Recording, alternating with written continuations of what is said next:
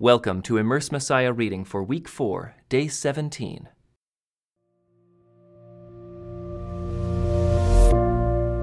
Immersed in Philemon.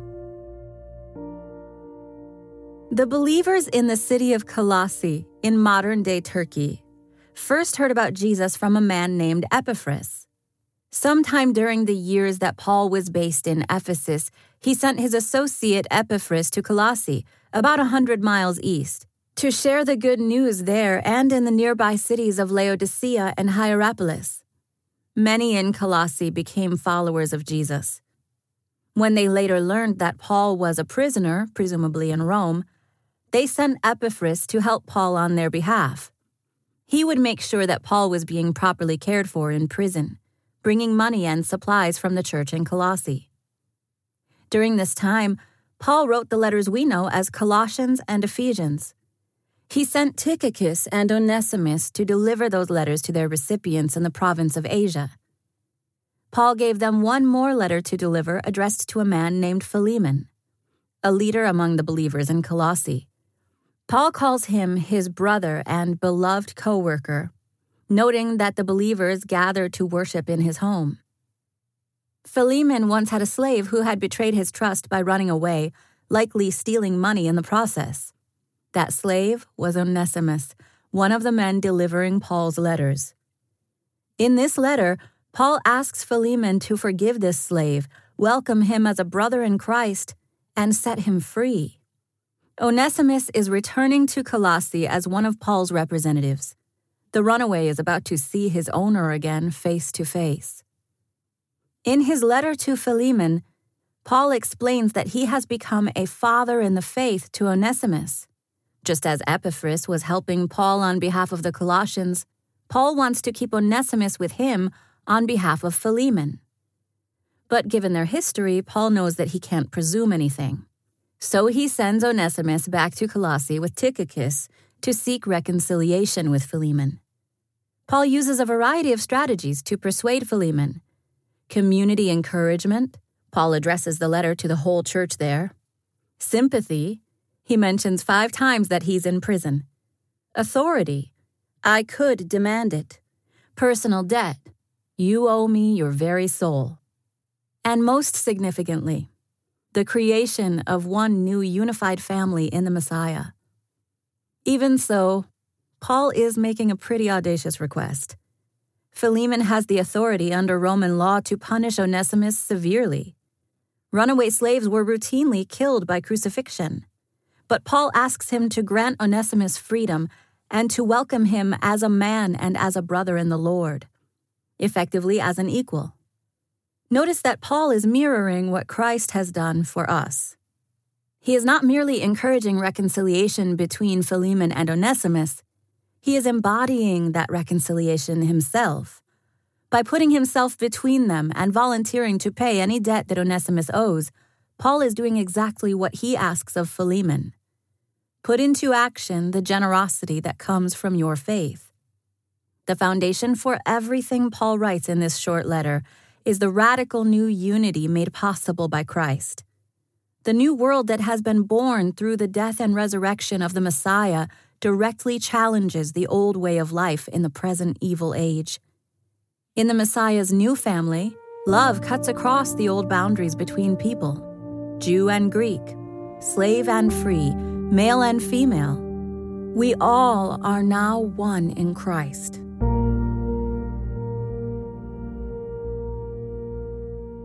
The letter to Philemon. This letter is from Paul, a prisoner for preaching the good news about Christ Jesus, and from our brother Timothy. I am writing to Philemon, our beloved co-worker, and to our sister Apphia, and to our fellow soldier Archippus, and to the church that meets in your house. May God our Father and the Lord Jesus Christ give you grace and peace. I always thank my God when I pray for you, Philemon, because I keep hearing about your faith in the Lord Jesus and your love for all of God's people. And I am praying that you will put into action the generosity that comes from your faith as you understand and experience all the good things we have in Christ. Your love has given me much joy and comfort, my brother, for your kindness has often refreshed the hearts of God's people. That is why I am boldly asking a favor of you. I could demand it in the name of Christ because it is the right thing for you to do, but because of our love, I prefer simply to ask you. Consider this as a request from me, Paul, an old man and now also a prisoner for the sake of Christ Jesus. I appeal to you to show kindness to my child, Onesimus. I became his father in the faith while here in prison. Onesimus hasn't been of much use to you in the past, but now he is very useful to both of us. I am sending him back to you, and with him comes my own heart. I wanted to keep him here with me while I am in these chains for preaching the good news, and he would have helped me on your behalf.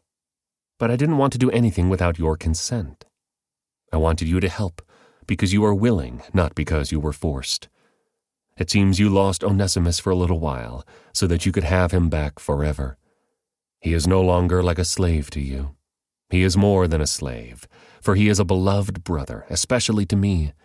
Now he will mean much more to you, both as a man and as a brother in the Lord. So if you consider me your partner, welcome him as you would welcome me. If he has wronged you in any way or owes you anything, charge it to me. I, Paul, write this with my own hand. I will repay it. And I won't mention that you owe me your very soul. Yes, my brother, please do me this favor for the Lord's sake. Give me this encouragement in Christ. I am confident as I write this letter that you will do what I ask and even more. One more thing.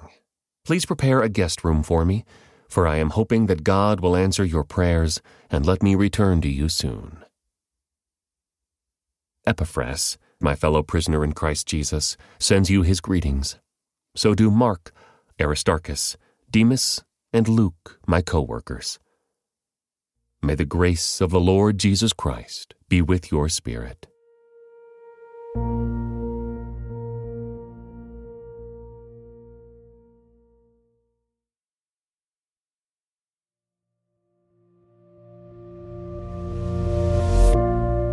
Immersed in Colossians. Why do you keep on following the rules of the world, such as don't handle, don't taste, don't touch? Such rules are mere human teachings about things that deteriorate as we use them. Like the believers in Galatia, those in the city of Colossae were being pressured to keep certain parts of the Jewish law, such as circumcision, Sabbath observance, and various festivals, and to adhere to instructions based on certain visionary experiences.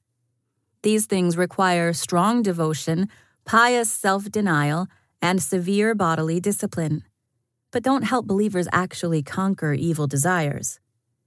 Paul heard this news about the church from his co-worker Epaphras, who had just come from Colossae. Paul was in prison, but even from afar he continued to teach and guide the young churches around the Roman Empire. Paul wrote a letter to the Colossians and asked his friends Tychicus and Onesimus to deliver it, along with the letters we know as Philemon and Ephesians. Colossae was located in the Roman province of Asia, modern-day Turkey. It was a place where people tended to mix practices and beliefs from various religious traditions, and where new spiritual practices were constantly developing, like worshiping angels. Paul warns the believers not to let these empty philosophies capture their thinking. Instead, they are to continue in the truth of the good news they heard in the beginning.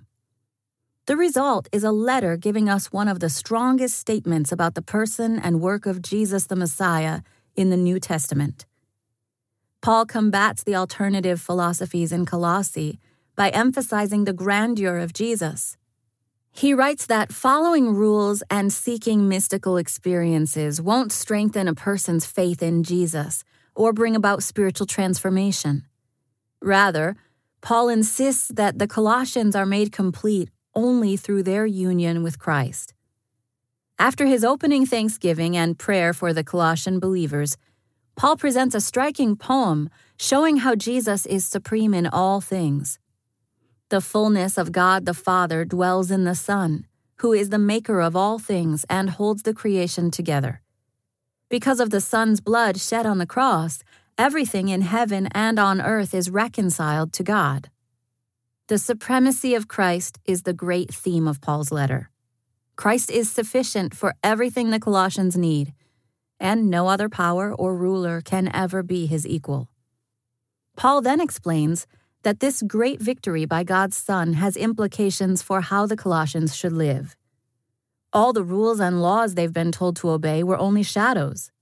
The reality has arrived in Jesus. Since they have been raised with Christ, the believers are now to live freely in his kingdom of light. As they do so, their relationships must be marked by a commitment to love each other. A new life of humility and forgiveness rooted in the Messiah will anchor their community. Paul also gives the Colossians practical instructions for household life, showing how followers of Christ should have an attitude of love and service in their everyday relationships.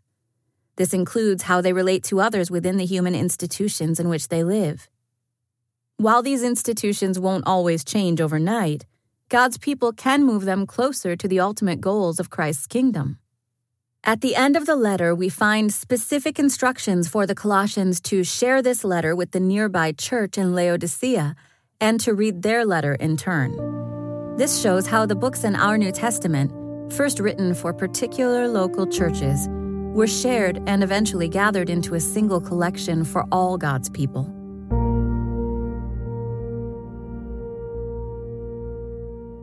The letter to the Colossians. This letter is from Paul, chosen by the will of God to be an apostle of Christ Jesus, and from our brother Timothy. We are writing to God's holy people in the city of Colossae, who are faithful brothers and sisters in Christ. May God our Father give you grace and peace. We always pray for you, and we give thanks to God, the Father of our Lord Jesus Christ. For we have heard of your faith in Christ Jesus, and your love for all of God's people, which come from your confident hope of what God has reserved for you in heaven. You have had this expectation ever since you first heard the truth of the good news. This same good news that came to you is going out all over the world. It is bearing fruit everywhere by changing lives, just as it changed your lives from the day you first heard and understood the truth about God's wonderful grace. You learned about the good news from Epaphras, our beloved co-worker. He is Christ's faithful servant, and he is helping us on your behalf. He has told us about the love for others that the Holy Spirit has given you. So we have not stopped praying for you since we first heard about you. We ask God to give you complete knowledge of his will and to give you spiritual wisdom and understanding. Then the way you live will always honor and please the Lord, and your lives will produce every kind of good fruit. All the while, you will grow as you learn to know God better and better.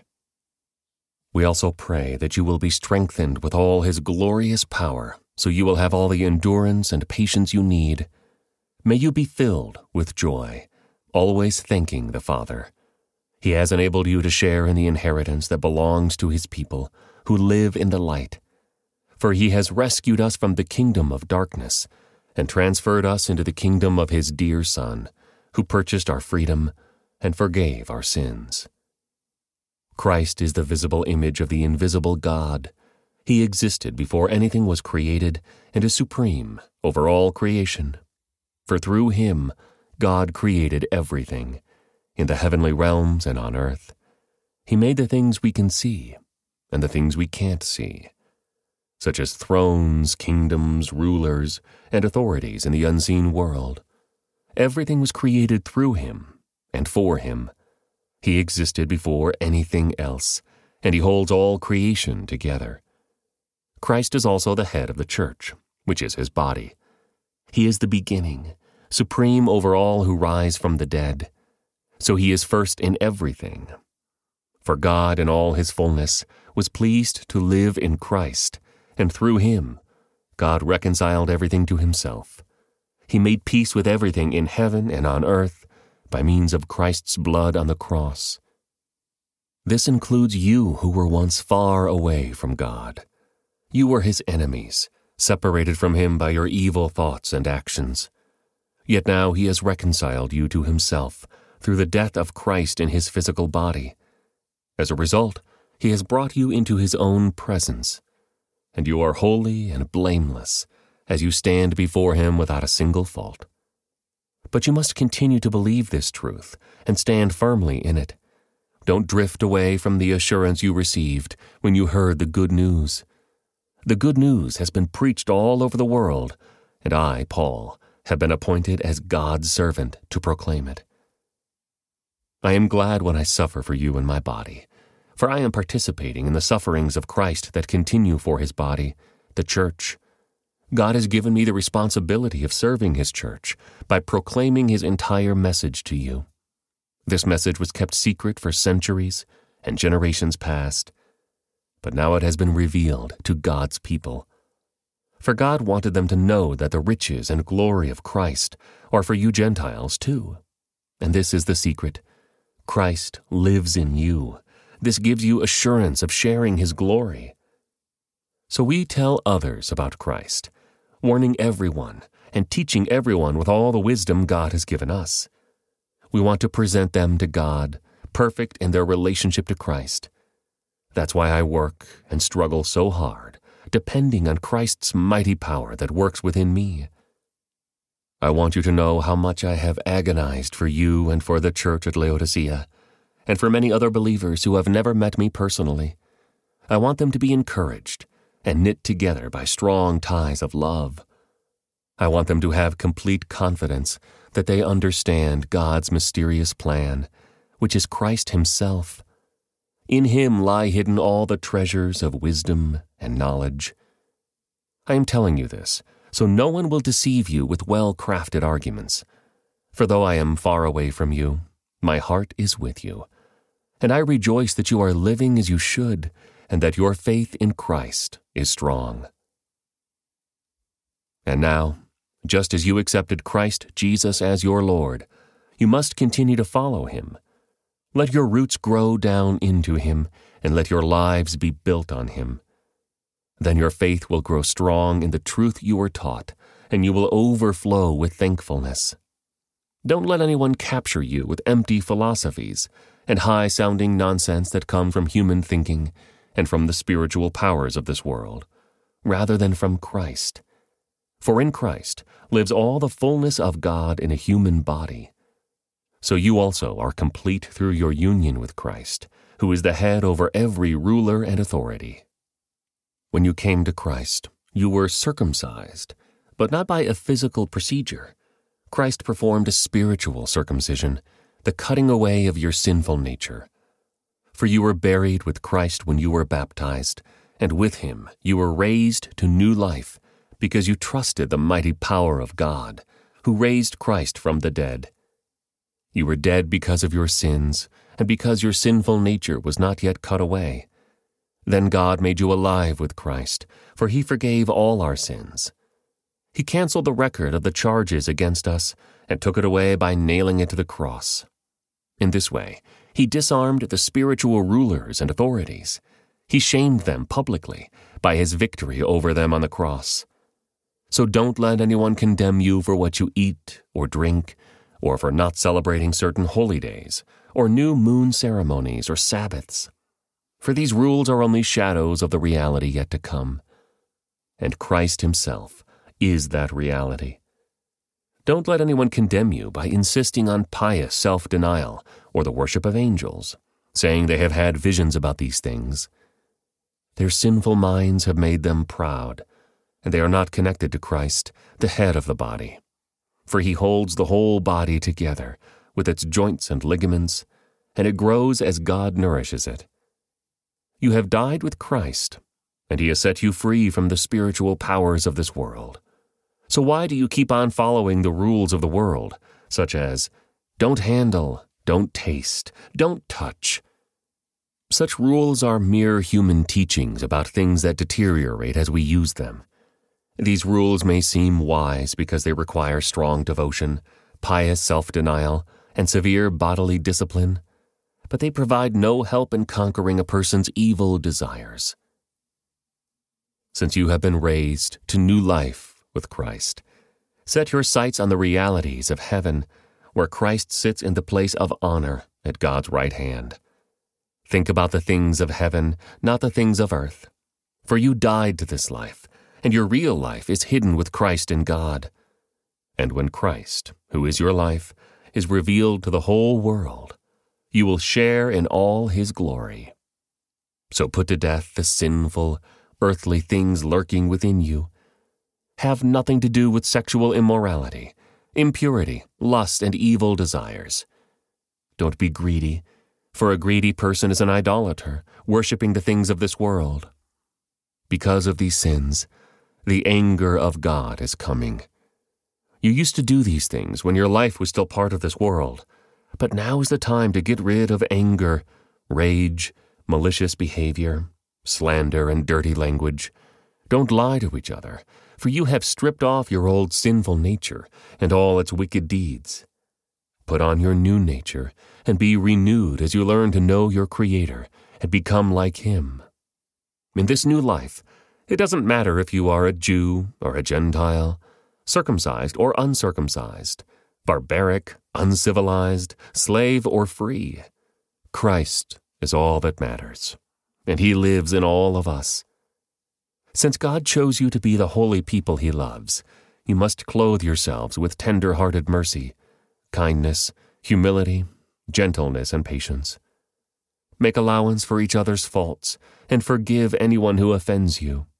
Remember, the Lord forgave you, so you must forgive others.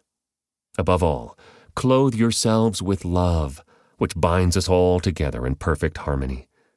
And let the peace that comes from Christ rule in your hearts, for as members of one body, you are called to live in peace, and always be thankful.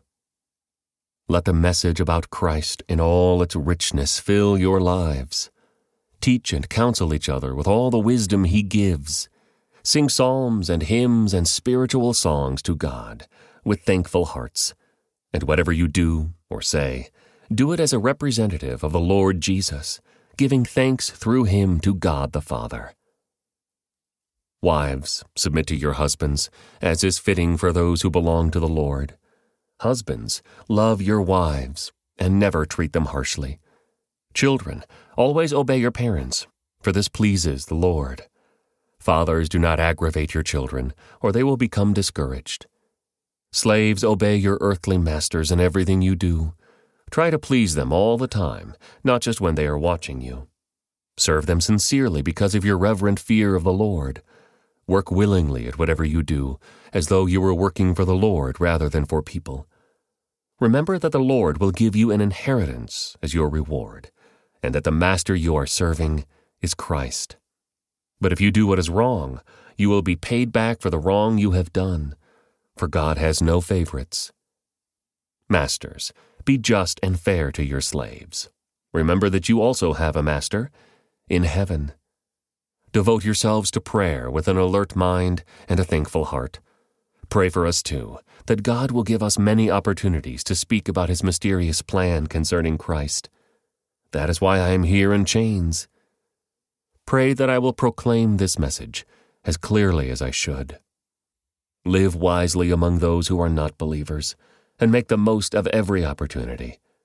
Let your conversation be gracious and attractive, so that you will have the right response for everyone. Tychicus will give you a full report about how I am getting along. He is a beloved brother and faithful helper who serves with me in the Lord's work. I have sent him to you for this very purpose, to let you know how we are doing and to encourage you. I am also sending Onesimus, a faithful and beloved brother, one of your own people. He and Tychicus will tell you everything that's happening here. Aristarchus, who is in prison with me, sends you his greetings, and so does Mark, Barnabas's cousin. As you were instructed before, make Mark welcome if he comes your way. Jesus, the one we call Justus, also sends his greetings. These are the only Jewish believers among my co-workers. They are working with me here for the kingdom of God. And what a comfort they have been. Epaphras, a member of your own fellowship and a servant of Christ Jesus, sends you his greetings. He always prays earnestly for you, asking God to make you strong and perfect. fully confident that you are following the whole will of God. I can assure you that he prays hard for you, and also for the believers in Laodicea and Hierapolis. Luke, the beloved doctor, sends his greetings, and so does Demas. Please give my greetings to our brothers and sisters at Laodicea, and to Nympha, and the church that meets in her house. After you have read this letter, pass it on to the church at Laodicea, so they can read it too. And you should read the letter I wrote to them. And say to Archippus, be sure to carry out the ministry the Lord gave you. Here is my greeting in my own handwriting. Paul. Remember my chains. May God's grace be with you.